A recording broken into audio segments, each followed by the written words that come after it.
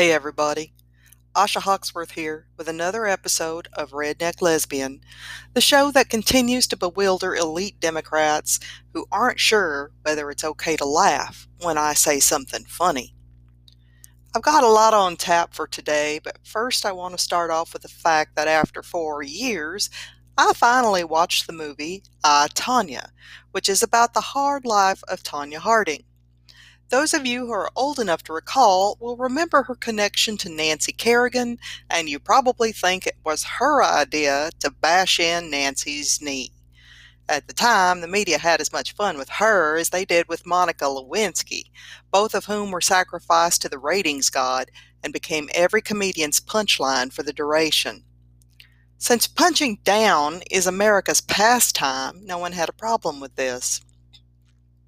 The thing that really made me mad about the movie was that Tonya could be the best skater on the ice, but because she was an uncultured redneck who lacked the funds to buy $5,000 outfits and didn't come from a well-to-do suburban family with a white picket fence, the judges and everyone else in the sport kept lowballing her. Basically, she had to outperform everybody else to even have a shot at a title because everyone was looking down on her. Now, this kind of elitist bullshit is not new, and has long been a hobby of rich city people to sneer at poor hicks who live in trailers. Because, rich people are never alcoholics, they never take illegal drugs, and they never have bad taste in their home decor. Gold filigree, crystal chandeliers, Trump Tower. Rich people never hunt rabbits either, just endangered African wildlife. And rich people never rape women, beat their wives, or steal from a 7-Eleven. When they steal, they rip off investors and the American public. So the elitist figure skating assholes may not have liked Tonya's blue nail polish, but they're just fine with vagina-scented candles that cost $75 because everybody knows that if something is ridiculously expensive, that makes it better. This is the same culture that puts Honey Boo Boo on the air so they can laugh at them, and Honey Boo Boo's family goes along with it because this is the most money they've ever seen in their benighted, Walmart-saturated lives.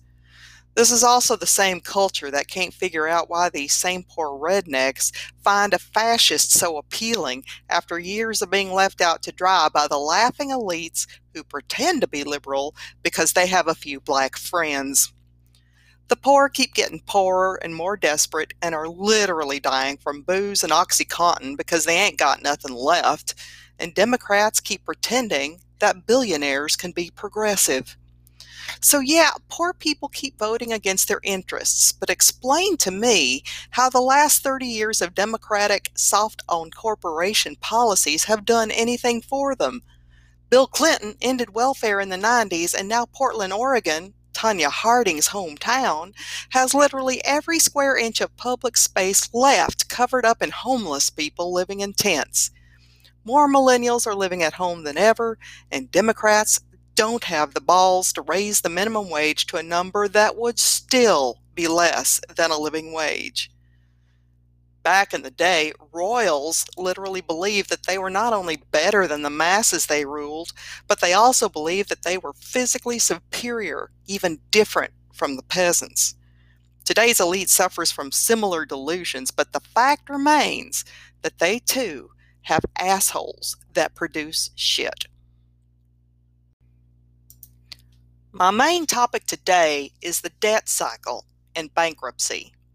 This is a topic that Americans have, like Pavlov's dogs, been trained to view with revulsion and disdain, because a person has to have truly fucked up to place themselves in such a situation. Bankruptcy equals failure, and Americans hate failure, unless the person filing bankruptcy was a millionaire already. Trump's bankruptcies barely rate a mention. Corporate bankruptcies are similarly not a problem because it just means that they suffered some kind of misfortune, and it has nothing to do with vulture capitalists taking them over and putting them in massive debt so that the vulture capitalists get their investment back immediately. But when an individual declares bankruptcy, he or she is suspect and can be judged severely. And they are, particularly by themselves. Americans will go to great lengths to avoid the shame of poverty, particularly if they are poor and white. White people are so ashamed of poverty that they will spurn charity, mostly because it makes them feel bad about themselves. In fact, this bothers them so much that it will make them vote against their own self-interest. We can trace a lot of this back to the Calvinist Reformation. The resulting Protestants believed in predestination, which is the belief that souls are predestined by God to go to hell or heaven. Therefore, a successful person was seen as a blessed person who was almost certainly marked for heaven. An unsuccessful or poor person was probably going to hell. This went hand in hand with the Protestant work ethic, which basically meant working your ass off all the time while avoiding anything fun so that you would earn the success that God would grant you. Conveniently, this meant that if a person was already wealthy and successful, they were in God's good graces. The poor, not so much. And here is the acorn of American thought that has become the mighty oak of, if you're suffering, it's your own damn fault, so fuck off. Some Protestant sects, became so obsessive and weird that England was obliged to encourage them to migrate to America. And so they did. And here it was that they made a war on Christmas before the modern war on Christmas, burned supposed witches, and turned anti-black racism into a white Jesus-approved religious mandate because clearly black people were not predestined for heaven. But they also brought along their belief that hard work was enough to be successful, in spite of plagues of locusts, several depressions, the Dust Bowl, and everything else. Eventually, a revised sect grew up that became today's prosperity gospel, which basically says that if you're rich, then God loves you, and if you're poor, God thinks you're shit. This is the cultural framework for our American shame of poverty. It's also why so many poor white people fight against progressive reform that would actually help them. I'll give you an example. My ex-husband Homer was born in 1952. His folks were blue-collar workers, and unlike most middle-class households, his mother worked because she had to. One year when he was quite young, they were obviously a struggling poor family. So for Thanksgiving, a family down the road saw this and brought them a box of food for Thanksgiving dinner. This shamed Homer's father. What shamed him even more was that the family who gave them the food was black. Homer told me that the food went into the trash. His father would rather starve than accept charity, especially from black people. In 2021, we live in an age of ever-expanding debt. It's easy to come by, and for many, it's the only way to make ends meet. In a nation where a significant percentage of families can't come up with $400 for an emergency, we turn to debt. That means credit cards, loans, or even worse, payday loans, which are legally allowed to charge rates as high as 600%.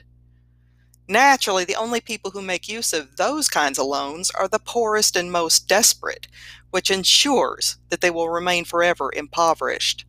Which kind of seems like the idea. It is ridiculously easy to find yourself a few emergencies into the hole, and the more debt you take on, the more debt you are likely to take on. If you take up a few offers to buy now and pay later, you may quickly find yourself with more money due in monthly payments than you have. And sadly, the more vulnerable you are, the more likely you are to be in debt. Disabilities, chronic illness, sudden illness, job loss, pay cuts, and divorce are all just a handful of the potential finance-wrecking circumstances of American life. The American banking system is happy to have you paying monthly interest until you die. It doesn't matter whether you actually pay off your debt or not. The likelihood is that you will pay them far more than you owe over the long haul anyway, and they count on your internalized shame to prevent you from declaring bankruptcy and trying to get a new start. They also count on politicians. In 2005, Joe Biden helped spearhead the Bankruptcy Abuse Prevention and Consumer Protection Act, which did nothing to protect consumers and everything to protect banks.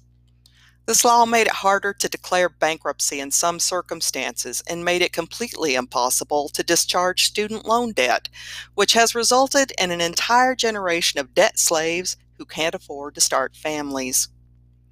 Nevertheless, an individual can still declare Chapter 7 bankruptcy in some situations, and damn it, if you need to, you should. I know, because we did. I contacted a bankruptcy lawyer in 2019 when I realized I didn't have money left for groceries. It was the smartest thing I've ever done. There are some hurdles in bankruptcy, though, so be prepared. First, you do need a lawyer. There is no way around this. There are also filing fees. In my state, I had to pay half up front. That came to $750, which is a lot when you're broke.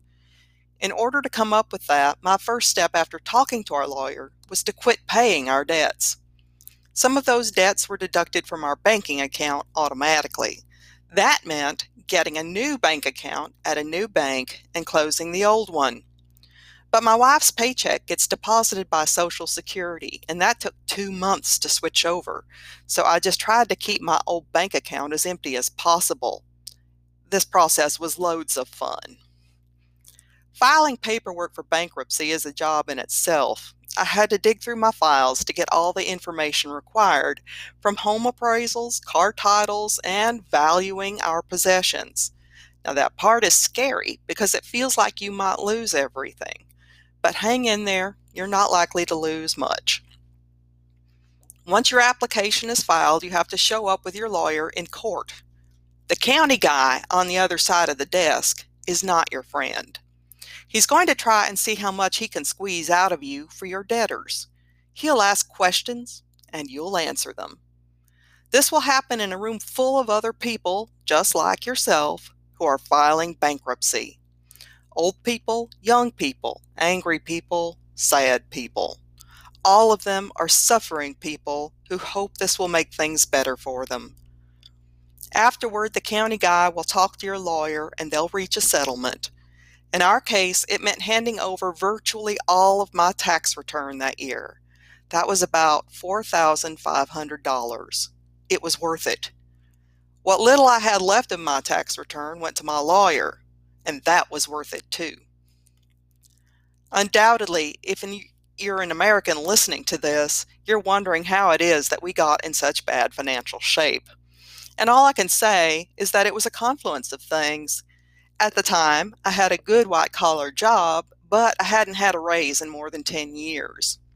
My wife is disabled and in a power chair full-time, which meant buying a used ramp van that was still really more than we could afford. But how the hell else is she supposed to get around? On the day of our bankruptcy hearing, that same van had a dead battery. I managed to find a taxi company that had ramp vans, but the round trip to the courthouse cost us $100. The prior year, we helped my sister-in-law move to an assisted living home near us after she had a series of strokes. That cost us money we never really got back. And a series of regular everyday household emergencies like sewer line repairs add up, particularly when they go on the credit card. But really, we don't have to defend ourselves. Bankruptcy is what we needed to do, just like it's what millions of Americans probably need to do in order to get relief. Anyone who's ever played Monopoly knows that capitalism is a system in which the poor get poorer and the rich own everything. And all those supposed Christians out there who think hard work is the glory of the Lord, but somehow think that a brown man who picks strawberries for 12 hours a day doesn't work as hard as a CEO, have completely overlooked the Jubilee year that the biblical Jews held every 50 years or so. That was when slaves were freed and all debts were forgiven, because even several thousand years ago, people could see that unending debt was a society killer. And believe me, bankruptcy is no jubilee. We still pay our mortgage and the payments on the expensive ramp van. The difference now is that we can afford food and clothes for our growing kids. I have learned something from this experience which I will pass on here.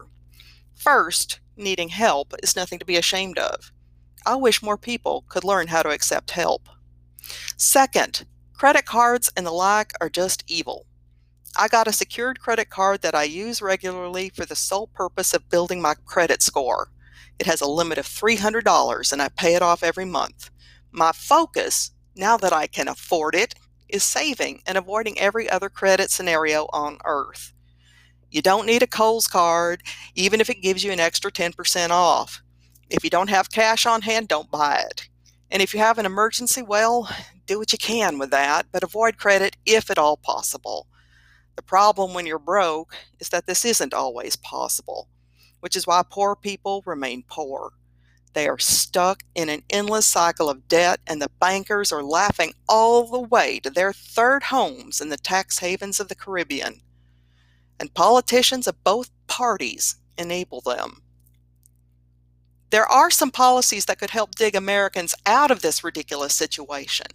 For example, maybe we should have a Jubilee year, one big reset for everybody. Obviously, a minimum living wage would keep a lot of people housed who currently aren't or who are barely getting by. That wage would be closer to $30 an hour, not $15, by the way. Medicare for All would eliminate ridiculous medical debt, which in itself is a major driver of bankruptcy. Free college, which, by the way, is a thing in some countries and used to be a thing in California state universities, would help. And you know what else? Something called public banks.